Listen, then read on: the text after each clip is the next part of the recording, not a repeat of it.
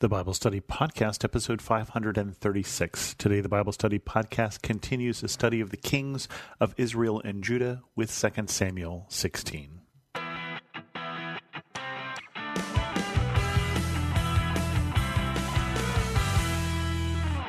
Welcome to the Bible Study Podcast. I'm your host, Chris Christensen. We pick up the story. This is going to be the middle portion of the story of the revolt of Absalom. We did the beginning of it last week, all the preparations that Absalom did ahead of time to revolt against his father David. Before that, we talked a little bit about what might have caused Absalom to revolt and his difficult relationship with his father, at least after the rape of his sister. Not by David, but by one of David's other sons. And then next week we're going to conclude this, but this is kind of this middle portion here. Now, remember, at this point, David is gone back into the wilderness, and he doesn't know for how long. He has spent time in the wilderness before running from Saul, and we're back there again. Again, David is on the run, and again, he doesn't know for how long. But he did do some things before he left Jerusalem to set up his return, which was to try and arrange that Absalom would get some bad advice. He left some people in place to give him bad advice and also prayed to God that this other counselor who was going over to Absalom would give him bad advice. So remember that when we get to the third part of today's story. The first part is David and Ziba. When David had gone a short distance beyond the summit, there was Ziba, the steward of Mephibosheth, waiting to meet him. He had a string of donkeys saddled and loaded with 200 loaves of bread, 100 cakes of raisins, 100 cakes of figs, and a skin of wine. The king asked Ziba, "Where have we brought these?" Ziba answered, "The donkeys are for the king's household to ride on, the bread and the fruit are for the men to eat, and the wine is to refresh those who become exhausted in the wilderness." The king then asked, "Where is your master's grandson?" Ziba said to him, "He is staying in Jerusalem because he thinks, 'Today the Israelites will restore to me my grandfather's kingdom.'" Then the king said to Ziba, "All that belonged to Mephibosheth is now yours." "I humbly bow," Ziba said. "May I find favor in your eyes, my lord the king." Now, if you don't remember Mephibosheth, you certainly then probably didn't have to pronounce him like I did, but this is a grandson of Saul through his son Jonathan, who was a close brother to David. And after David becomes king, he says, "Is there no one in Jonathan's household that I can show favor to in response to the love that Jonathan showed to me?"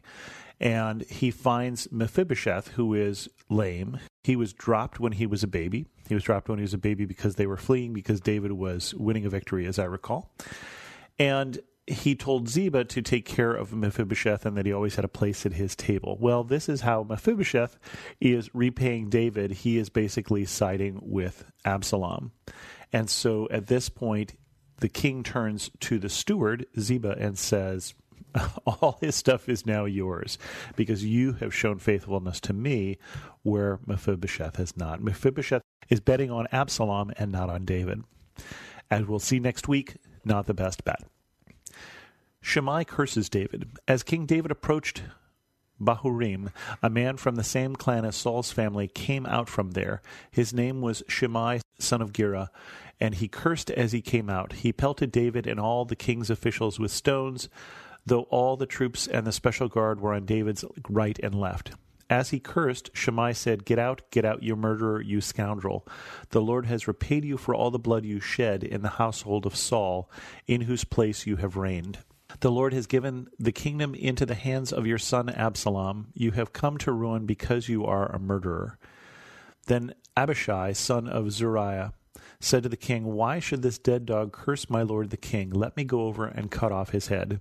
But the king said, "What does this have to do with you, you sons of Zeruiah?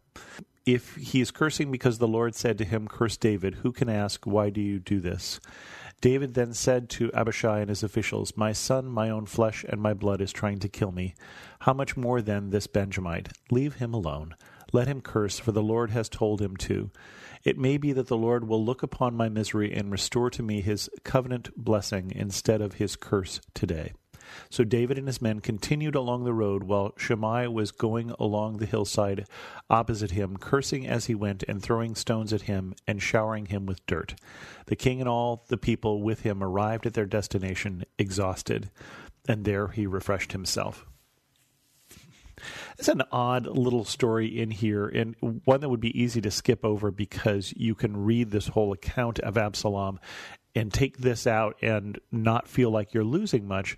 But it's interesting to see something of the character of David. David is not a vengeful person, as we saw with Mephibosheth, although that wasn't repaid well, according to the first part of this. But also, as we see this, he understands why this is happening. Remember, the prophet Nathan told him there was going to be consequences for his sin with Bathsheba. And he understands that he has brought this on himself. He understands that he had the covenant blessing of God and it has turned to a curse because of his actions. And so as this person comes out in his cursing him, he doesn't know that this isn't God telling Abishai to curse him. And so he says, leave him alone. Let him be. What do his curses hurt?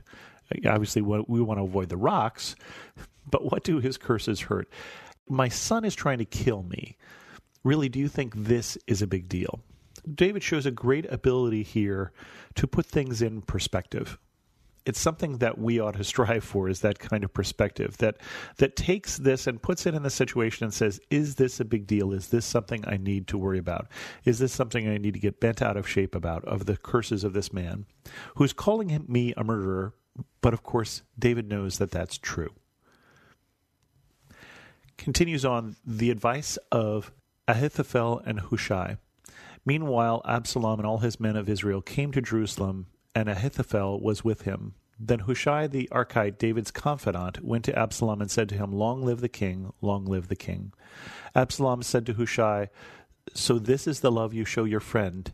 If he's your friend, why don't you go with him? Hushai said to Absalom, no, the one chosen by the Lord, by these people, and by all the men of Israel, his I will be, and I will remain with him. Furthermore, whom should I serve? Should I not serve the son? Just as I served your father, so I will serve you. Absalom said to Ahithophel, give us your advice, what should we do? Ahithophel answered, sleep with your father's concubines, whom he left to take care of the palace. Then all of Israel will hear that you have made yourself obnoxious to your father, and the hands of everyone with you will be more resolute. So they pitched a tent for Absalom on the roof, and he slept with his father's concubines in the sight of all Israel. Now in those days the advice Ahithophel gave was like that of the one who inquires of God. That was how both David and Absalom regarded all of Ahithophel's advice. I want to go back here to what the prophet Nathan said to David in 2 Samuel 12. After he confronted David that he had killed Uriah, he said, you struck down Uriah the Hittite with the sword and took his wife to be your own. You killed him with the sword of the Ammonites. Now therefore the sword will never depart from your house, because you despised me and took the wife of Uriah to be your own. This is what the Lord says, out of your household I am going to bring calamity on you. Before your very eyes I will take your wives and give them to one who is close to you, and he will sleep with your wives in broad daylight. You did it in secret, but I will do this thing in broad daylight before all Israel. This wasn't necessarily something that Ahithophel knew, but his advice and the actions of Absalom basically are completing the prophecies that Nathan had. This is what God said would happen because of David's actions. Now remember, though, there are two different advisors, both Ahithophel and Hushai, who are here giving advice to Absalom. We don't see it in this chapter, but we're going to see it in next chapter, because Hushai was the one that David left behind to give him bad advice. Be careful who you keep around you and the advice that you get, because it can lead you to success or it can lead you to ruin. Especially if you are a leader, you want to gather around yourself people who are smarter than you. I remember that one of the leaders that I had, one of the presidents of the company that I went to, said he wanted to be the dumbest person in the company. He wanted everyone to hire people smarter than them. And a lot of people don't want to do that because they're afraid that they'll lose their job to that person, but it's best for the company. In this case, it's best for the country. You want your leaders to choose wise counsel. And next week, Absalom is going to get some unwise counsel. and we'll see what happens. But with that, we're going to end this episode of the Bible Study Podcast. If you have any questions, send an email to host@thebiblestudypodcast.com, or better yet, leave a comment on this episode at the Bible Study Podcast. And thanks so much for listening.